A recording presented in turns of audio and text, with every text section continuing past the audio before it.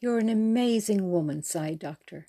I have no idea how you survived all these weeks. Medicine would say it was not possible. But I have watched you through it all. You have been resting peacefully the first full time. Everything stayed level. Just then Grandma arrived. Doc got up to let her sit on the side of the bed.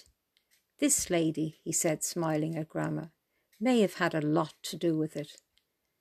Grandma was holding a jam jar wrapped in a piece of cloth. This is what we are reduced to, she sighed sadly, looking at the jam jar. Still, we are lucky they were stored down here. They have been a great comfort.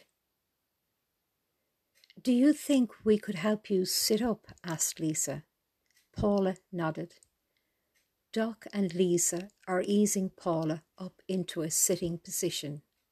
Grandma takes a spoon from her apron pocket and starts to spoon a warm, soothing liquid into Paula's mouth.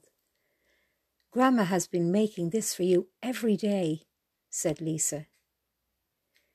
The earth gives us all we need if we just listen to it, Grandma smiled as she winked at Paula. Over the next couple of days, things began to fall into place. Most painful memory of all was Paul's death. Early one morning, Bea, Philip's mother, came and sat on the bed. I see from your face you are reliving Paul's death.